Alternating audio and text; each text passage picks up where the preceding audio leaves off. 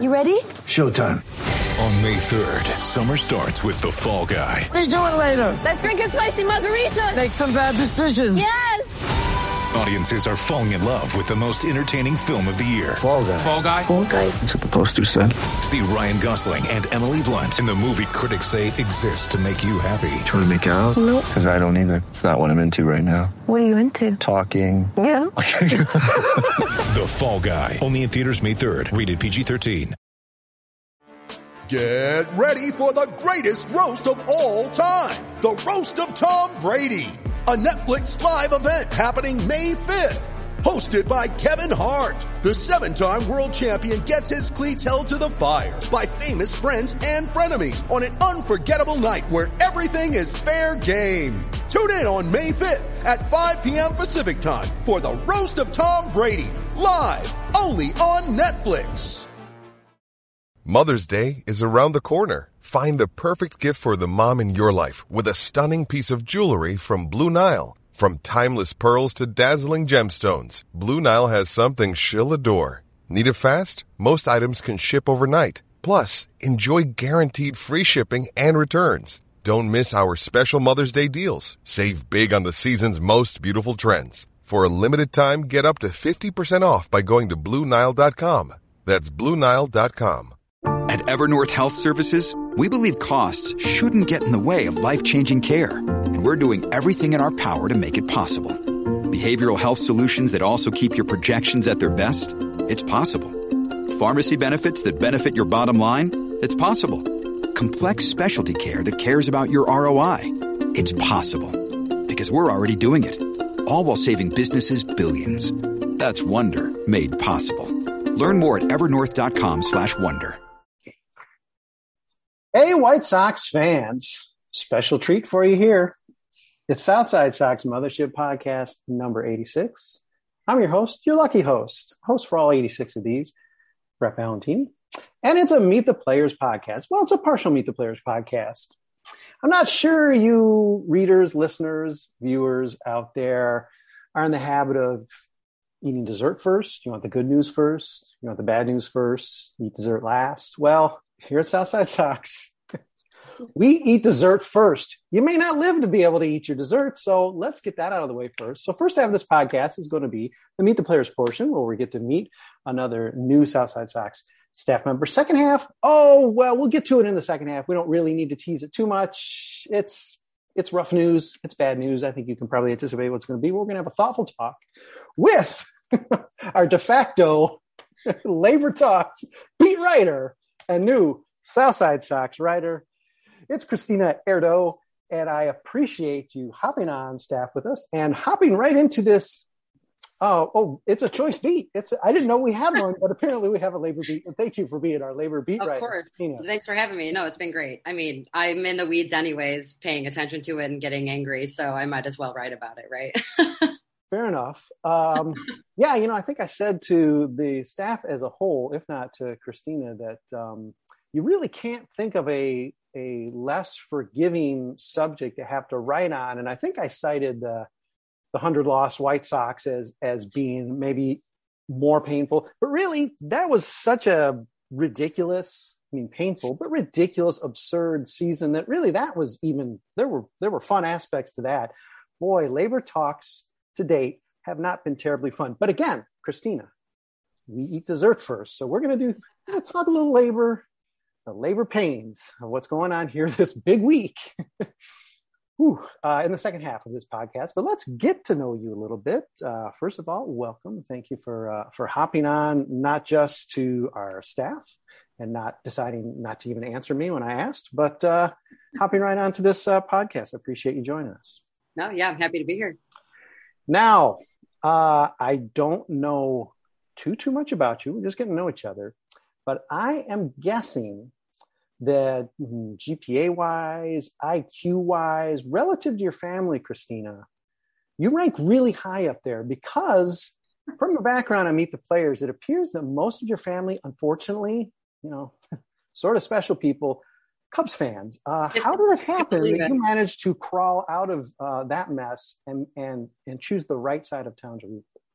That's a good question. There was a lot of pressure, definitely from like my dad is a really big Cubs fan, always has been. And my brother always was a Cubs fan basically because of him. So my grandpa and my uncle, they have always been and were big Sox fans. So I guess when I was younger too, my older cousin who was like my age basically was a huge Sox fan as well at the time. So, it was the cool thing to do. And, it was different. And I just kind of liked the, the vibe that we would always go to the games and, just like my grandpa and uncle were really passionate about them. And like my uncle was super cool. So couldn't say no.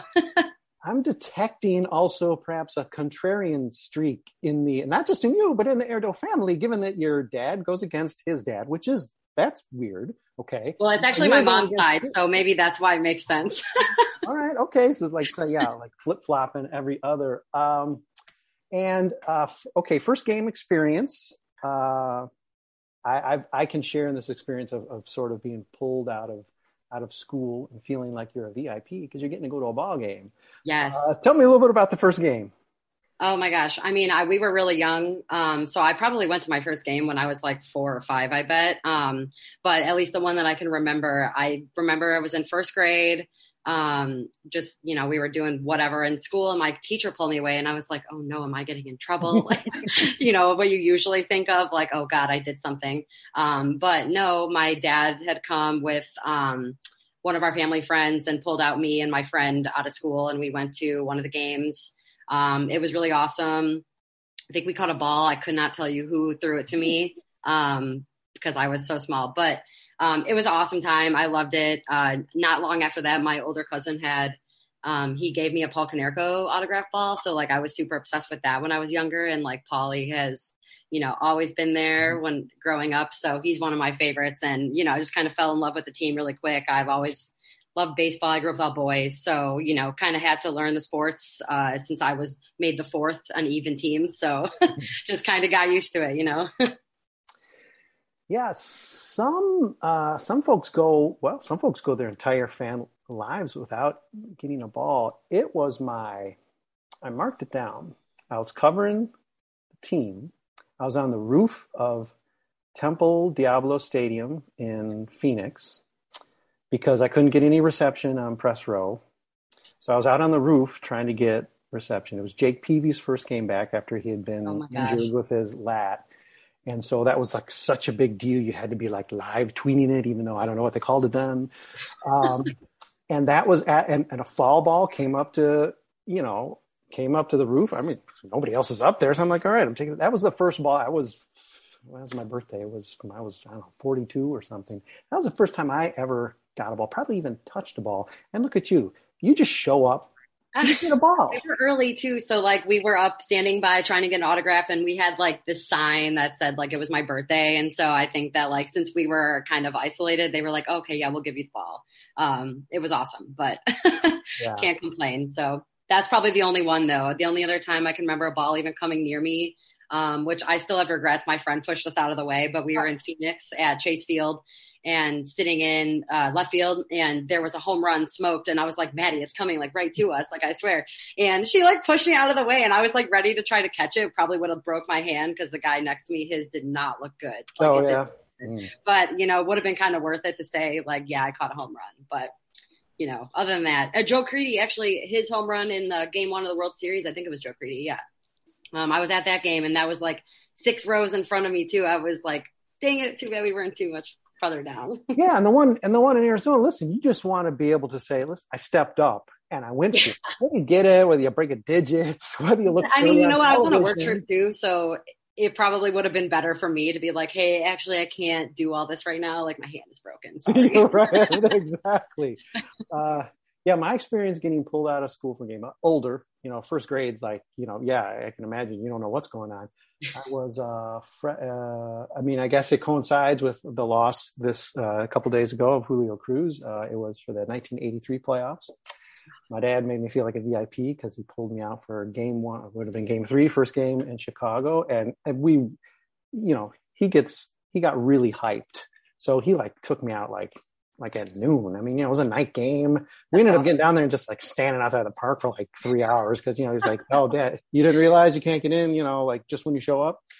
But yeah, that was and then, you're old enough then where people are like, hey, what are you doing? And it isn't because you're, going to jail or whatever. It's like, oh yeah, I'm going to playoff. And man, that's, for one day I was sort of cool as a freshman, I suppose. But then, they lost. And, Well, you can't win them all, I guess, which we're used to that at this point. All right, you teased game one. The thing I like about some of these meet the players conversations is oftentimes it turns out if not a favorite game or first game, I happen to be at the game as well, and it tells me that I've chosen I haven't just gone to all games, which would be easy, but I've chosen some pretty good games to go to. I too was at the World Series game one, and give me some of your memories there, because by that time you're a fully formed fan. You are aware of everything that's going on and are hyped. Yeah, I was like 11, and it was a surprise to me, my cousin, and my grandpa, and then one of our other cousins came as well, and he's a Cubs fan, but loves baseball. So it was a great time. Obviously ran into Ronnie Woo Woo, because, he's everywhere. So that was a time, which is hilarious. But yeah, we were sitting in left field. I remember before the game, it was weird because all of a sudden it was like a thunderstorming, like kind of out of nowhere. And it was really weird. It downpoured, I think, for probably like 30 minutes or so. And then it like totally cleared up, and it was like the perfect night for a baseball game in the fall. So that was great. I mean, the Joe Crede homer, I believe, put us ahead, if I'm remembering correctly. God, almost, that was forever ago at this point, which is like crazy. And I mean, that was like awesome. And then, Bobby Jenks coming out of the bullpen, like everyone always looked forward to that. And, Ozzie would like point and like show that he wanted the big guy, and big boy. Yeah, we like always loved that. So, I mean, it was just like a blast. I couldn't believe that we actually had gotten to go, and I was like so young, and I know that so many other people much older than me probably wanted to be there. But that's something I'll remember forever. It's probably my favorite sporting event that I've been to thus far, and not far behind it. It's probably this year's blackout game. That was awesome as well. When you're 11 and you're at the World Series, you might think in a moment, depending on how sensitive a soul you are, you might think, oh, geez, I've only been a fan for, however many years. I'm only 11 years old. Geez, I'm one of the lucky people to be at this game. But then you see that they let Ronnie Woo Woo in, and you think, well, okay, there's at least one person you should be angrier about than me, because this guy's walking. Oh my goodness. Okay, let's skip to, even though it's not in your Meet the Players, Blackout 2. I was at Blackout 1. We did a lot of Blackout hype when it came to once it was announced that they were doing it, because it's like, I guess they hadn't really truly had the opportunity to do it, but the idea that sort of, went away as quickly as it did, but they brought it back. Smart move. So not the original, but still pretty darn good. What was that like being there? That was awesome. That was probably my favorite night of like the entire last year. I mean, just getting them in the playoffs was like awesome. Again, not including 2020 really, just because that was like a weird time and no one could go to any games that season. Plus we lost in the first round, so we don't talk about that. But I mean, the energy around the stadium that night was like crazy. It was just, everyone was in a great mood. Like, it was a beautiful night outside, and you just like walked in and it was electric, and you were just like, the Sox are going to win tonight. Mm-hmm. And then like Dylan Cease started out pitching well until it like didn't go well. And then you're just like, oh gosh, what is going on? And then, we started scoring some runs, and it brought the energy like right back. Figured out the pitching situation for a little bit. And then, I mean, Yaz homer, he is my guy. So that was awesome. Like, I hyped him up all year. I will defend him to the end of time. So that was great. And then, I mean, Leori homer, like you can't top that. That was just like, that's probably one of the best things I've ever seen. Like, the most unlikely hero. And not only like was it Leori, but he smoked it to dead center. Like, just fantastic. Pretty good time to have the longest ball you've ever hit in the majors. That's some pretty sweet timing. The guy, he's got a sense of something. He's, I'm not going to call him like Mr. Clutch, but he makes it memorable. That's for sure. Okay. You were at the World Series, and experienced that atmosphere, once everybody dried off. and you're at the second blackout game, which by all measures, second blackout. Yeah, right, yeah. And I always insisted the 2008 game, to me, was probably the most amazing atmosphere I've been part of. Not because of the importance of the game. Okay, it's a tiebreaker game. Fine, it was an awesome game.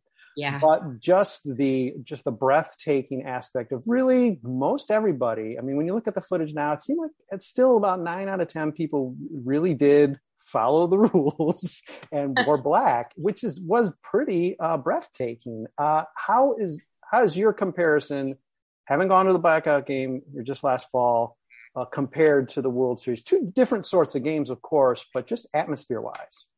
Yeah, I mean, the Sox hadn't been in the World Series for like a long time, obviously. So the energy around the stadium was unbelievable. I mean, like there was so many people, everyone was hyped up, and like it was just like a different feeling because you knew that team was like special. But you know, I was only 11, so I'm this last game that I went to, like old enough to have some beers and like really take in, you know, obviously important, but old enough to like really take in the feeling of everything. And again, like we had the unfortunate playoff run last year, in 2020.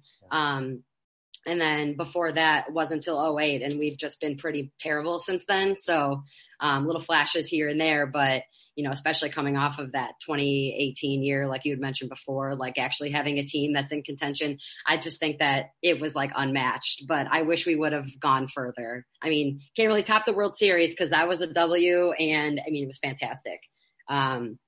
But they're just like, don't really compare, you know what I mean? There's like two totally different scenarios. The towels, like it was just awesome. Like everyone would be waving them around and you could just see it across the whole stadium, and it was just awesome. And I don't remember if the 2005 World Series, if everyone was like wearing a specific color. I want to say I was wearing like a white Canerco jersey. Yeah, but remember they did. That's another thing that gives 2008 and 2021 an advantage, is that was like the trend was the Thunder Sticks, which yes. But yeah, you had those white Thunder Sticks. That's right. Okay, so yes, it was not that. I mean, granted, they didn't need it. They were just making the run. So who cares? Yeah. Whatever the window dressing is.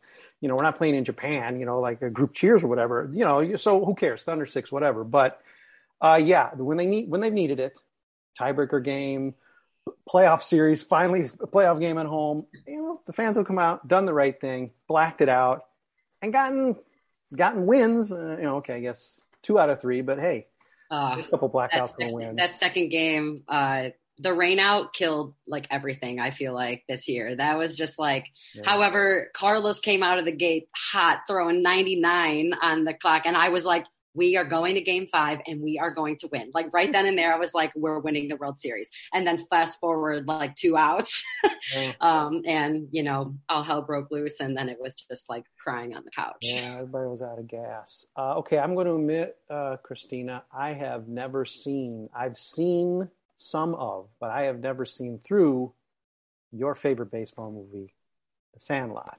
So tell me what a jerk I am for not having ever seen The Sandlot. First of all, that is so wrong.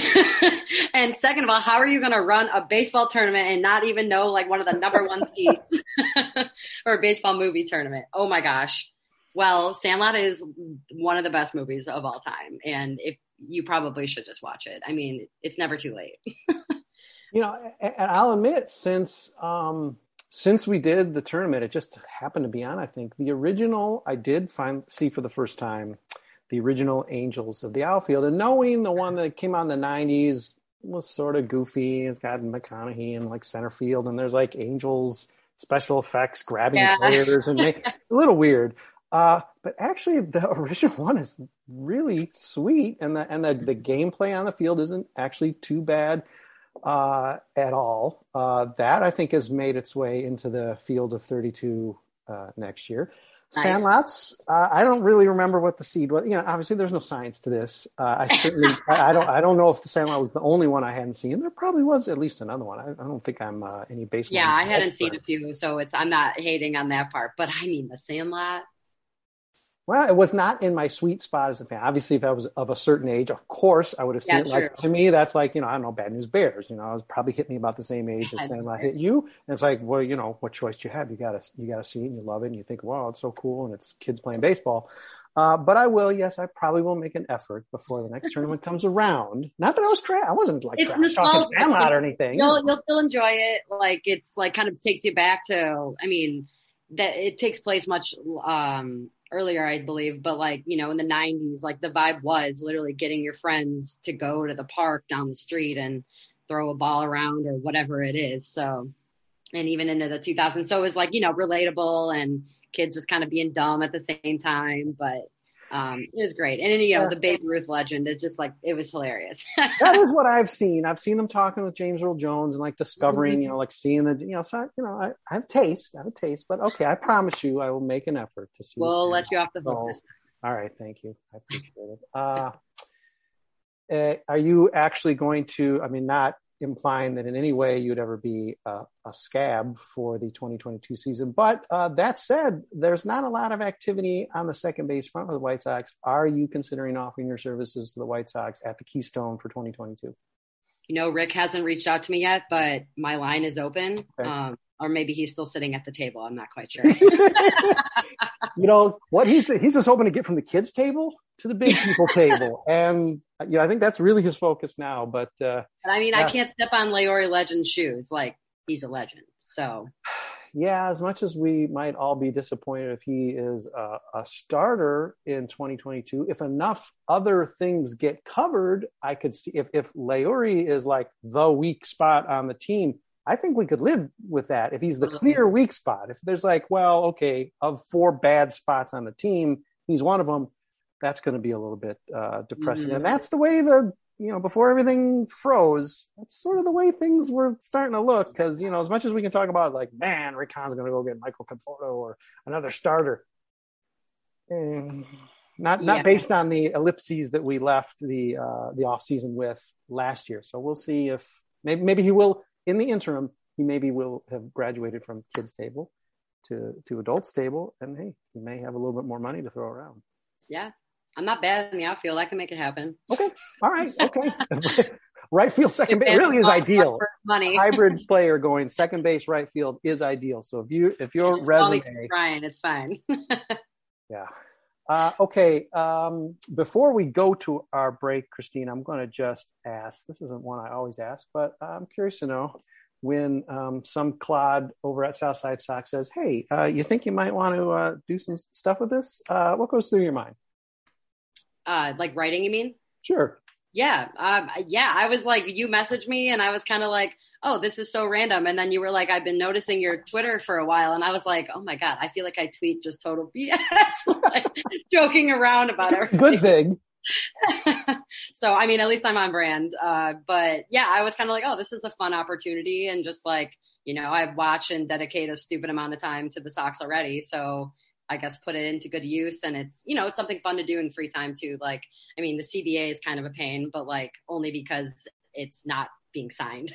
So, it's been great. Like I've enjoyed it. The people that also are contributors are awesome people that I've gotten to know, whether at games or just via Twitter, which is like a insane way to go about it. But it's been great. I enjoy it a lot. And I'm looking forward to actually getting a season to start so that we can, do some more anything related to baseball. Yeah. Given our present, what seems to be at this point with this unruly mob on the masthead, it does seem like at this point, not to steal from the 108 in the least, but it really does seem like at any given home game, Southside Sox can just like take up a row because it seems like there's always people there. There's always photographs out there. It's pretty much getting to the point where it's every game. So that's a cool thing. Now, yes, I promise, Christina, you are not always going. This isn't any kind of hazing ritual at all. You're not always going to get the worst opportunities. I'm not only going to. We'll see. I'm not going to only offer you like Kansas City Royals games to cover. Trust me, you're taking the bullet that is labor negotiation writing. That earns you some good points here. That earns you some good points. So it could be worse. there's not that much that happens each time. So it's really just complaining about them at this point. Well, speaking of complaining about them, we're going to take a quick break, everybody. And when we come back, who knows? If you didn't want dessert first, maybe you have already listened to this second half and you're just now finishing the podcast. You just said, you know what? I don't eat the sundae first. I don't make that an appetizer. I'm a meat and potatoes guy. So I did the tough part first. So go back now then and enjoy first half. Enjoy the Meet the Players. But for most of you traditionalists, now's the time for our break. Listen to what SB Nation has to tell you. We'll be back in about a minute to talk labor negotiations.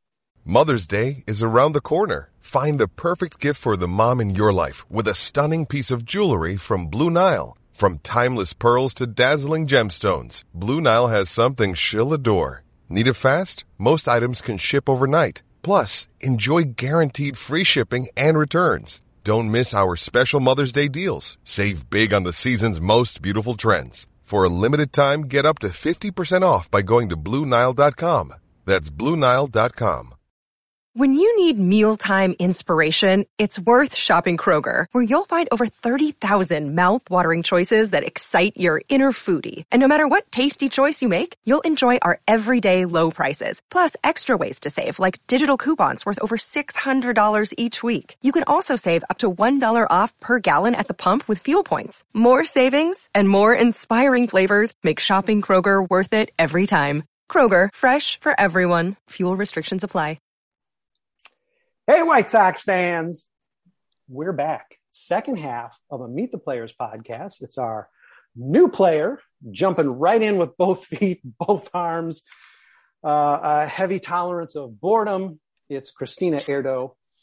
You may have already noticed her as it's Crazy Handle, but I'm going to you can figure it out. I'm not going to do that whole / whatever thing, but it's little Katina. I take it based on the little that you'd be maybe running point guard on our hoops team, or are you just trying to throw us off? I mean, if they need me, they did probably a few weeks ago. I could have tried out and maybe had a chance. But, I haven't been working on my jump shot, so perhaps not. It's a dig at how Trump spelled little a few years ago in a tweet, and it just cracked me up, and easier to spell out than be different. I don't know. Just kind of pick something. Well, at some point, you'll just move on to weather nerd Katina, just like Mike Trout. Just gonna out me like that? Just like Mike Trout, we got Erdo here, confessed weather nerd. So during the season, probably want to check the Twitter account. She's oh man, just checking the radar.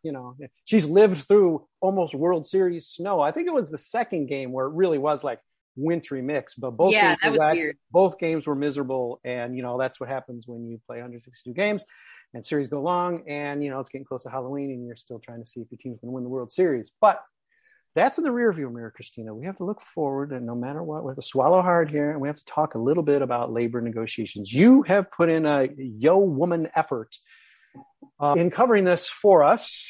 I put out the word and said, hey, anybody want to do this? And I'm not sure what I was expecting. I figured I'd probably hear my voice echo back to me.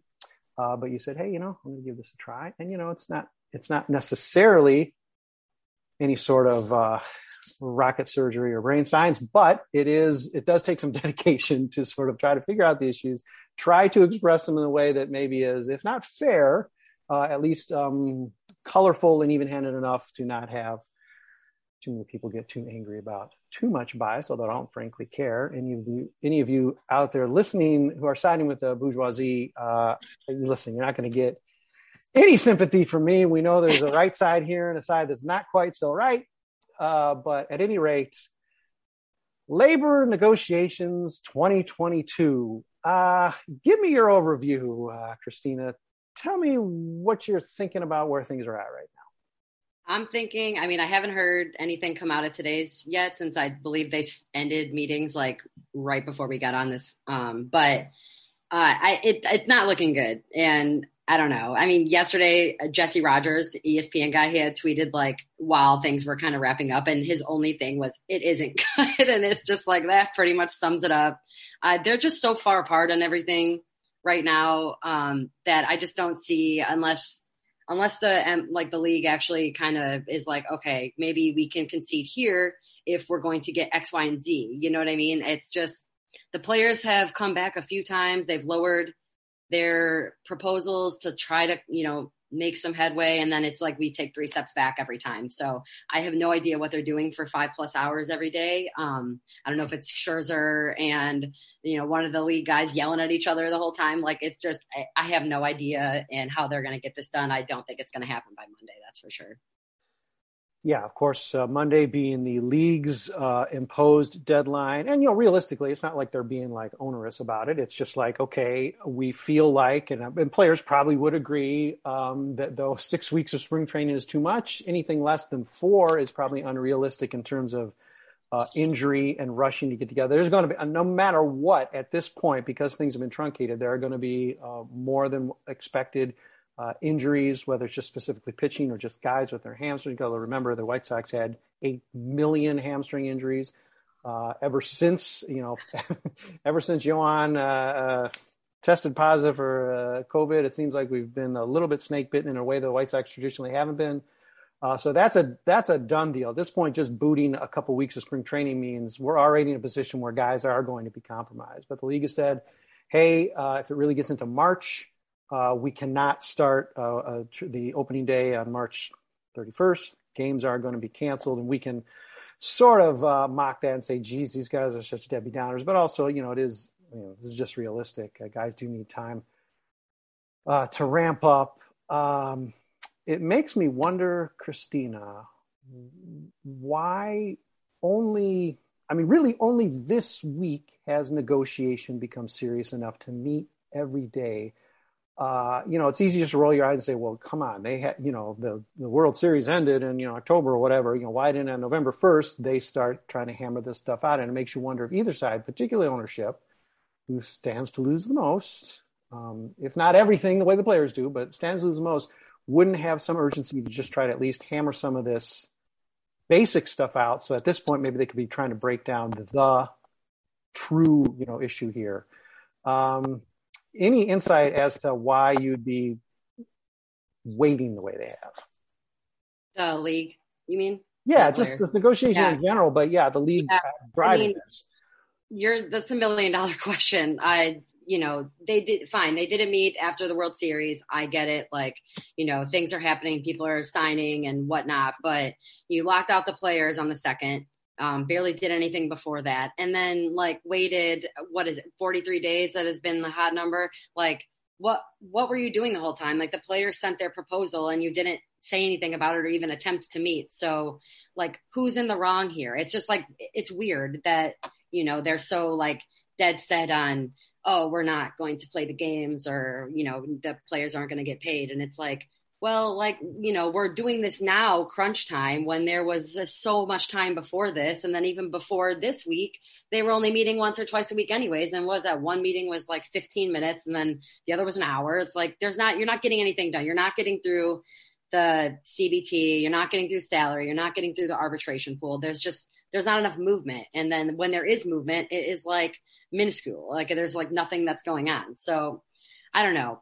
I don't understand why the league is so dead set on letting themselves lose revenue, because the players could easily just be fine, if you're not going to do this, then we're not going to give you expanded playoffs and you're going to lose out on $100 million of revenue and whatnot, just when they could just be getting this done, finding some middle ground, which there has been some concessions, but you need to actually be worthwhile. They're crying poor. Jeff Passan had posted the Atlanta Braves information earlier. I don't know if you saw it, but they had a huge revenue profit, but then some of these other guys are trying to say oh no, but they had XYZ operating costs. Yeah, but they made so much money, and what the players are asking for isn't really outlandish, especially when I know people were comparing it to other sports leagues all week that they're getting paid so much less per game and everything. And they're putting in, even more time. I understand that the sports are different, but there's so many things that they are just very just not close. And who knows what happened today, but I can't imagine it's anything that substantial or we would know about it. Yeah. And let's not forget, it's not that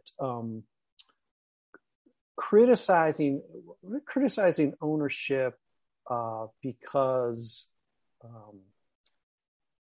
I guess my point is it's not even the amount, the Atlanta Braves information, I guess is what I'm trying to get around to. Sure, yeah. Okay, it wasn't, okay, so it's not some kind of outlandish profit. I know there's a lot of hedging you can do, and I know the report that's put out there isn't necessarily the full story. It's the type of report you put out when you want to show you're profitable. So, okay, let's even assume it's, 10, even 20% sunnier than what the reality is. Well, okay, the claims that ownership wants to make, the things like the commissioner, when he says, you'd have done better in the stock market than owning a baseball team. When the claim has been, at least traditionally, I don't know what the latest claim has been, but the claim's always been most teams don't even make money. I mean, we can say that's just patently false, because you might say, okay, well, Atlanta was a good team. They made the playoffs.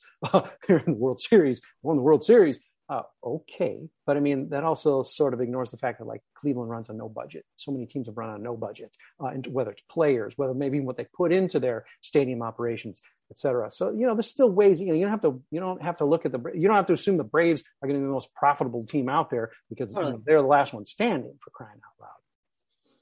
And, to another point of what you're talking about, Christina, the notion that, perhaps writers in general, certainly our sites, certainly seems like our site writers, certainly your writing, the tone has been more pro player. Well, you know what? That could turn completely over if it was the players who sat for 2 months or who gave one proposal back in the course of like 3 months. I think maybe it still wouldn't be as critical as we are right now, owners having done that, but we would be critical saying, hey, what you say you want to play, but you're not even bothering to put together a proposal. Forget even a legitimate proposal. You can do this dumb little ping pong thing where you change 1% each time. As long as you do it 3 times a day, well, okay, eventually those 1% are going to add up and you're going to have a deal. So, the notion that's like, well, it's just anti-ownership, anti-billionaire or whatever. Well, not necessarily. They've been very lazy about this. And, if you want to say, oh, that's too suspicious to think, well, they want to lose a season. They want to lose games. Well, okay, that's probably maybe a bit of a paranoid take, but it's not unfounded completely based on the fact that they've been so laissez-faire in this approach, really to this week. And we still don't even know, as you mentioned, what's actually going on there. If it's just shouting or moping or just silently paging through, binders. You don't get the impression there's a lot of wrestling going on, because there's no movement, which would lead you to believe, based on what you've been writing for us all week, that ownership, it just expects players honestly to crawl. Yeah, it seems like that. I mean, it's just really weird, the timing thing, like you just pointed out. There's no reason that it needed to get to this point. I mean, the lockout didn't need to happen in the first place. Like, that's been established that they could have just been doing this. The blacking out of the faces. Oh my God. Yeah, I mean, I know. Like, it's so wild. I don't know. And then Rob didn't even show up to any of these meetings, until today. So who knows what he brought to the table? I can't imagine it was anything, significant based on his previous comments and everything. But I really don't see why they would want to miss out on games. I really don't. Like, we had the shortened season in 2020. It was a pandemic. It's been, the last 2 years have sucked. Last year, we finally got baseball back. With capacity, it took a few months to even get to that point. And so again, like, losing out on some revenue there. And then you want to do it again over, what seems like kind of in a way, kind of trivial numbers. Like, the salary, like, that has barely increased, over the years. And it's not been by small percentage points, but the revenue is going up like every year, and you're already in like almost $11 billion for the league. Like, there's money. It's like, that's what's annoying, I think, to everybody. And I don't really get it from the side of like why people would be upset with the players. Why wouldn't you want, these young kids that are coming up that are talented to get more of an opportunity to, get their share? Like, minor leaguers, we know they don't get paid. So it's like, you get here and you should have a step up. So I just I don't know. I don't know what they're doing. I really don't. It's still, I mean, this isn't minimum salary for every professional player out there needs to be 6 figures. This is talking, if you crawl your way all the way to the majors, if you get sent back, Major League Baseball still wants to be able to, I know this is a minor point, but still a point of contention, the number of options. I mean, Yeah. Right now, baseball can send a guy back up and down 1,000 times. That salary is prorated. It's not like, everybody has this misguided notion you play one day in the majors and you get like free healthcare for life. That's a crazy, like, old wives' tales out there. The impression that, okay, you made the opening day roster and you went down the next day or you got hurt.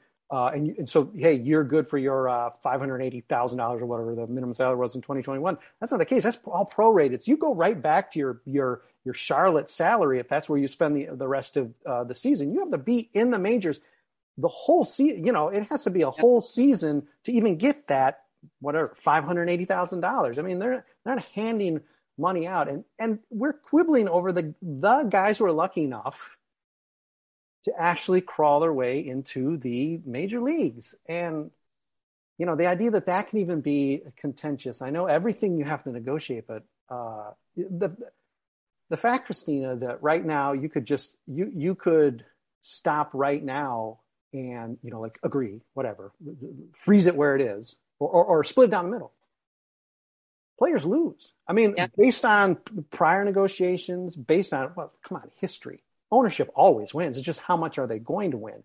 You can stop it right now, split the difference, and the players have lost. At this point, it's just how much are you going to force them to lose? And the idea that there's a little sadistic twist to all of this, where it's just like they may be willing to cancel a season. They want to see the players suffer. They want to set. I mean, you see things thrown out like they want to take it all the way back to like the Messersmith decision. They want to take it back to the mid 70s.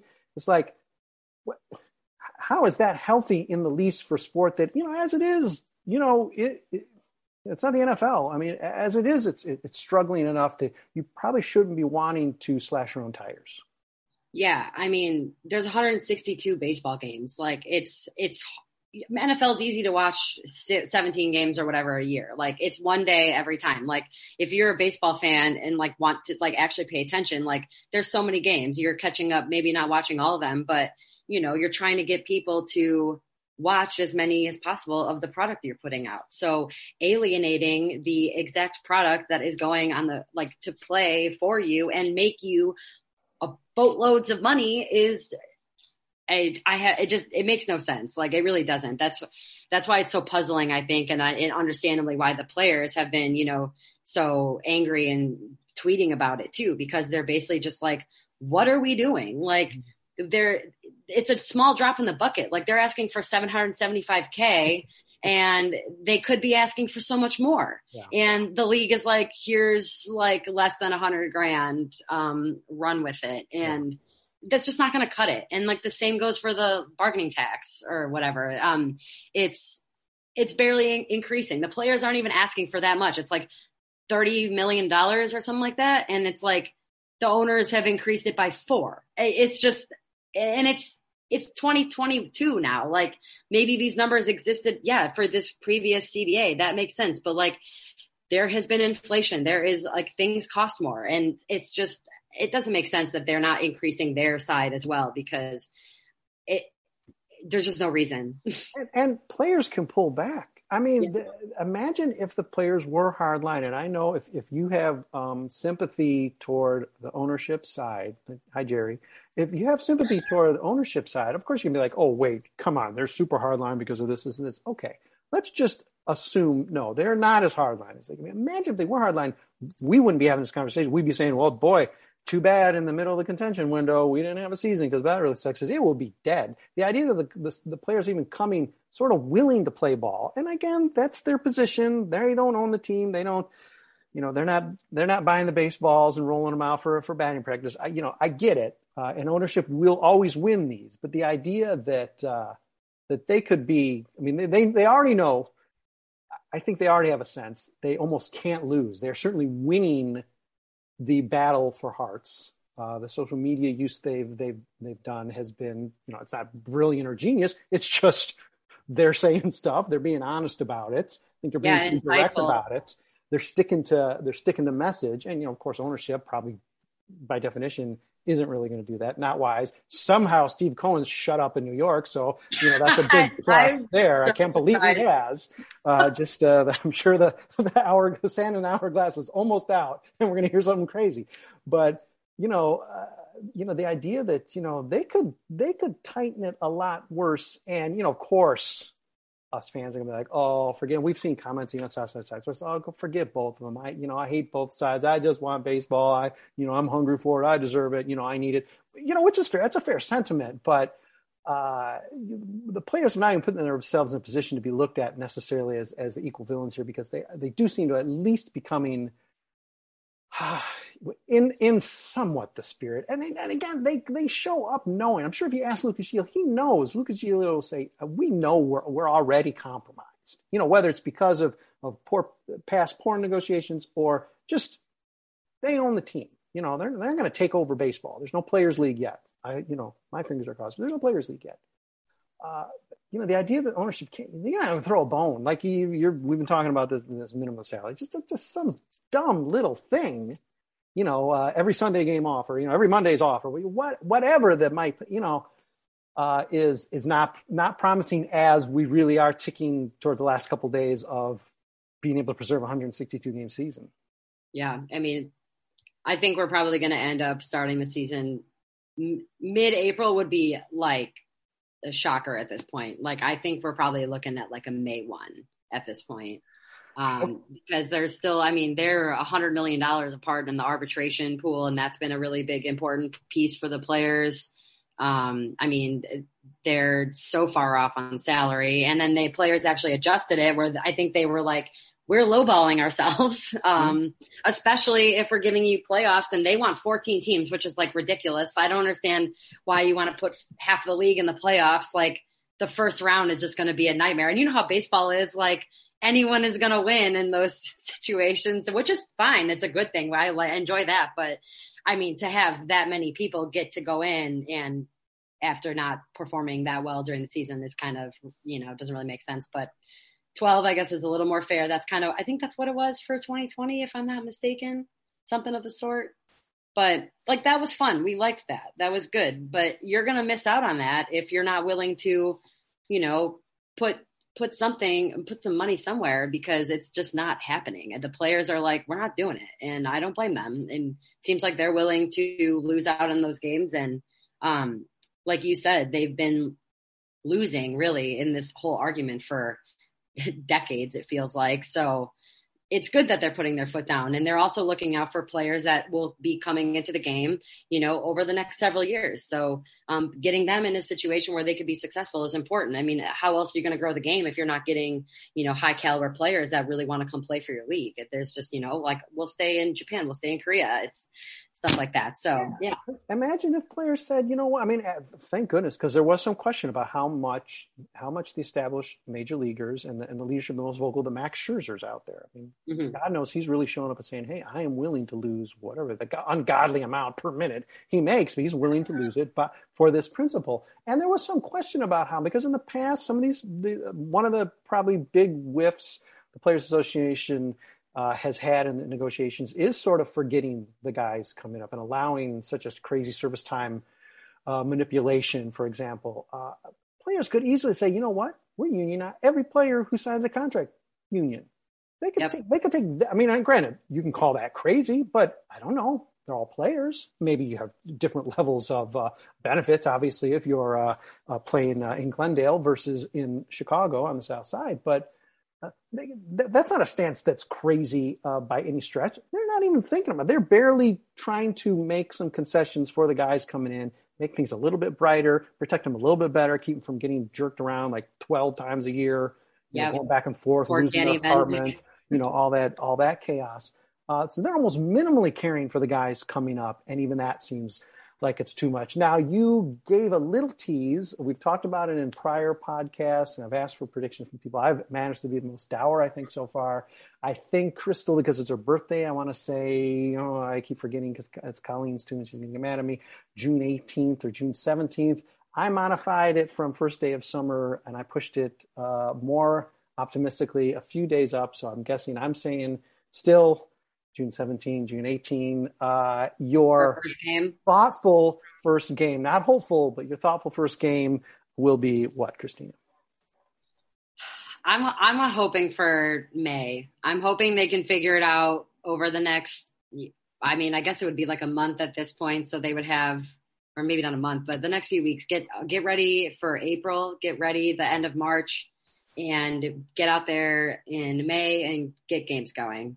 You're going to lose a month of games, and it's going to be a problem, but I don't see them making them up at this point. It seems like, the MLB is pretty stern on the whole we're canceling games thing. So I'm just going to be, that's as optimistic as I'll get, I think. But I'm just hoping selfishly that it is that. Like, my birthday is April 22nd. I always try to go to a game this year, or for my birthday every year, sometime around there. So at least if it's in May, then it's like in the vicinity. All right. Yeah. Okay. You can take like a coupon. Sure. I think that they're going to continue to meet. At least I hope so. And then someone has to make a move, and it has to be within the net. It has to be soon if it hasn't already happened. So yeah, how many times are you going to have? Yeah, I mean, these daily meetings are great, but how many times are you going to have? How many days in a row are you going to meet and really sort of accomplish nothing? It's great that Rob Ramford was walking back and forth between camps several times, and then owners and players were walking back and forth to get chili dogs or whatever together. That's, I mean, great, but I mean, it's not getting, and as you pointed out in your writing this week, we're still, I mean, the elephant in the room here is how we want to call it, the luxury tax, whatever. Yeah. I mean, that's the biggest issue, and they're not even sniffing that because they know how far away they are. So I mean, as much as you want to say, hey, look, they were all arm in arm, and they were sharing a chili dog together. They ordered a pizza and they split it together. That's great, but they are so far away. I mean, they're not even being able to tell us, okay, we decided 10 playoff teams. Round of applause. Okay, next thing. We're not getting.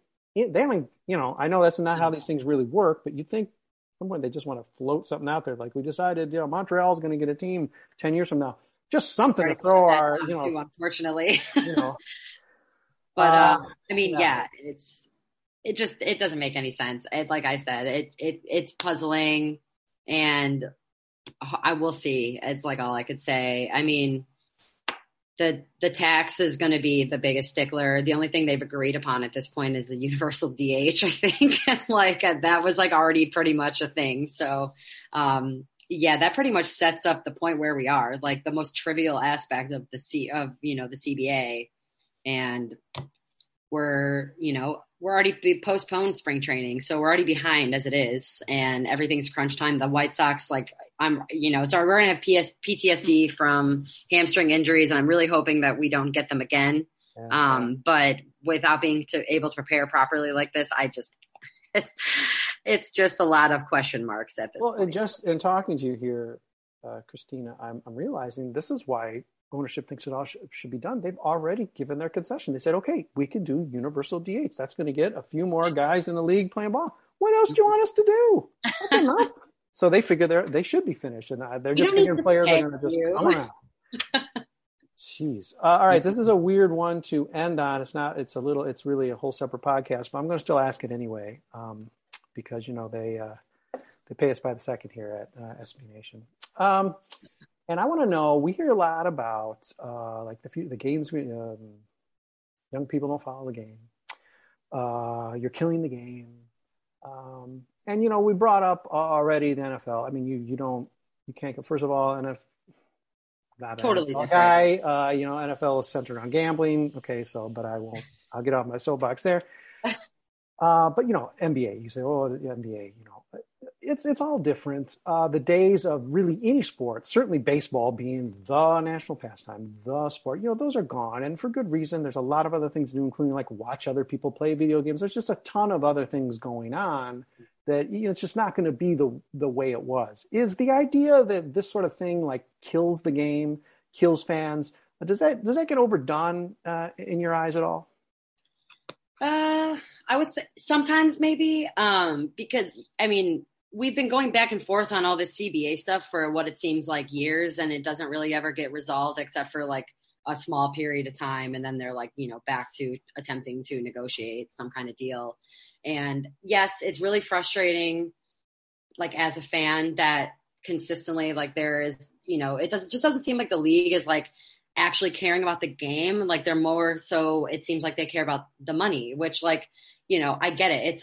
It's a $10 billion industry. Like that, it makes a lot of sense. But at the same time, like, the whole thing started because of the game, and the game is fun. Everyone loves the game. They like watching people play the game. So if you're going to continue to alienate people in that sense and, treat fans, treat the game like it's like it's not special. Like it's not something that, needs to be fixed or anything. I mean, there's been so much changes with the players that yes, like over the years, there's so much more technology, like players are better. They're able to train and get better. So like some instances with the game, yes, makes sense. Like there's no need for a pitcher to ever hit again. Like I do not need to see a 6'6", however tall Giolito is, attempting to hit a ball. Like that is pain.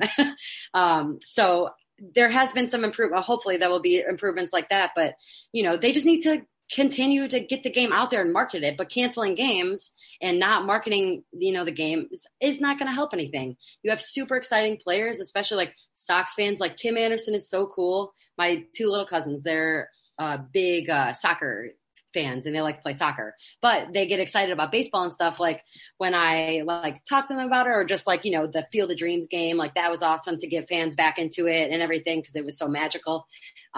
It's like, you don't hear that though as often, because it's like, what's different? Nothing's happening. You have like the same few players every year, but so yeah, it's a yes and a no. It's a long-winded question, but I think that it's not ruining the game, like in my opinion, but that's because I've been so close to it my whole life, basically.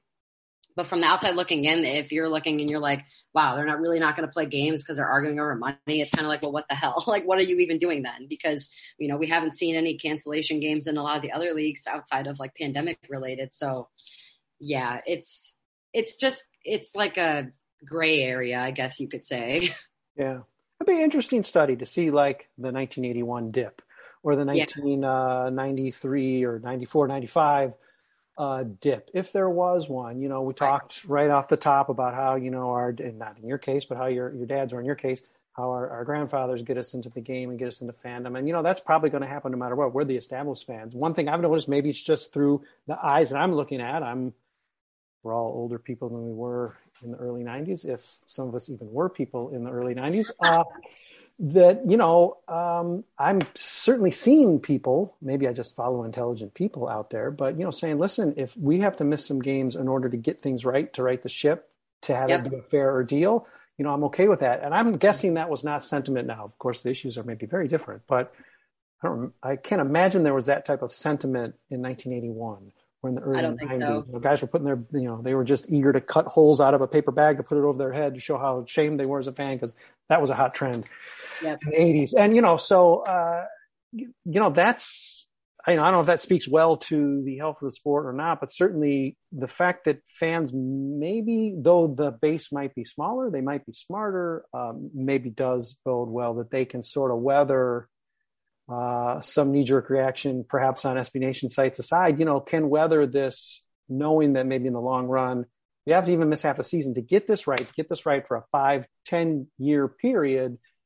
Maybe it is worth it, as much as it hurts that it's in the middle of a rare Chicago White Sox contention window, Christina. That's what's most painful, honestly. I think that's why I get so angry, because I'm just please, we just need to sign a right fielder. Michael Conforto, need to sign Michael Conforto, and then get a pitcher, do something. I just want to do something and get to a point where we're refine the team, where we're getting to a point where we can contend again next year but better. But doing all this is who knows? And it just, being a White Sox fan, you're always kind of used to hearing the worst. Yeah. And that kind of stuff. So it's I'm trying not to put, that much hope into it at this point, but it's oh, please just don't waste this opportunity when you have all this talent. I mean, Christina, we're different age fans. We're different fans. We have a lot of shared background. We have different background, but okay. We're White Sox fans. Every year we got to deal with a certain level of stress because, as you alluded, 1 year we won't have a center fielder. 1 year we've got 3 pitchers. 1 year the owner says something or the manager says something dumb. We're already, every offseason we got stress. We got angst. Now we got pandemic. Now we got war. We got a lockdown on top of all these fans are freaking out like a Mets fan or something. Well, Mets, bad example, but a Red Sox fan freaking out hey, come on, sit down. We're White Sox fans. We're already at your level of stress right now. Now ours is tripled because we exist there. Yeah, we do exist there, even in these, and these are the good times, Christina. Oh my God. I guess it'd be easier just to turn it off if, right now we're the Cubs or something. But Listen, baseball, seriously. Jerry, come closer and listen. Yeah. Get Christina off of the CBA labor beat. Get this thing solved so she can cover some spring training games, so she can cover some real games. We all need this, but come on. Unfortunately, New Jerry, gal here, she needs it. Jerry is giving us the middle finger behind the screen. That's for sure. I know you're listening, Jerry. I know you're listening, White Sox. Come on. Do the right thing. Hardliner. It's no fun to die being a hardliner. Come on. All right, Christina, thanks. You've given us a lot of time. Definitely a lot of pain, including like right now. She probably, if you're not watching, as we've been talking, she's just probably been typing as we've been talking to get yet another labor report out. Who knows? Maybe through the weekend. Probably not tomorrow for reasons unknown, but probably not tomorrow. But definitely, as long as this thing goes on and as long as she can take it, she will be trying to write a little bit on this labor stuff, and hopefully that is a very, very short window. Hey, you know what, Christina? My birthday is March 4th. Why don't we play some ball by March 4th? I'm going to revise my prediction. My best friend's birthday is March 4th. Okay, so for both of us, Christina's best friend and me, let's play ball on March 4th, or let's weigh them and measure them on March 4th. That'd be great. Let's do it. Christina, thanks for taking the time out. You can read her here on Southside Sox. One day she will be covering something other than just the labor beat. But for now, she's in labor beat jail. So please, Jerry, you hold the key. Let her out.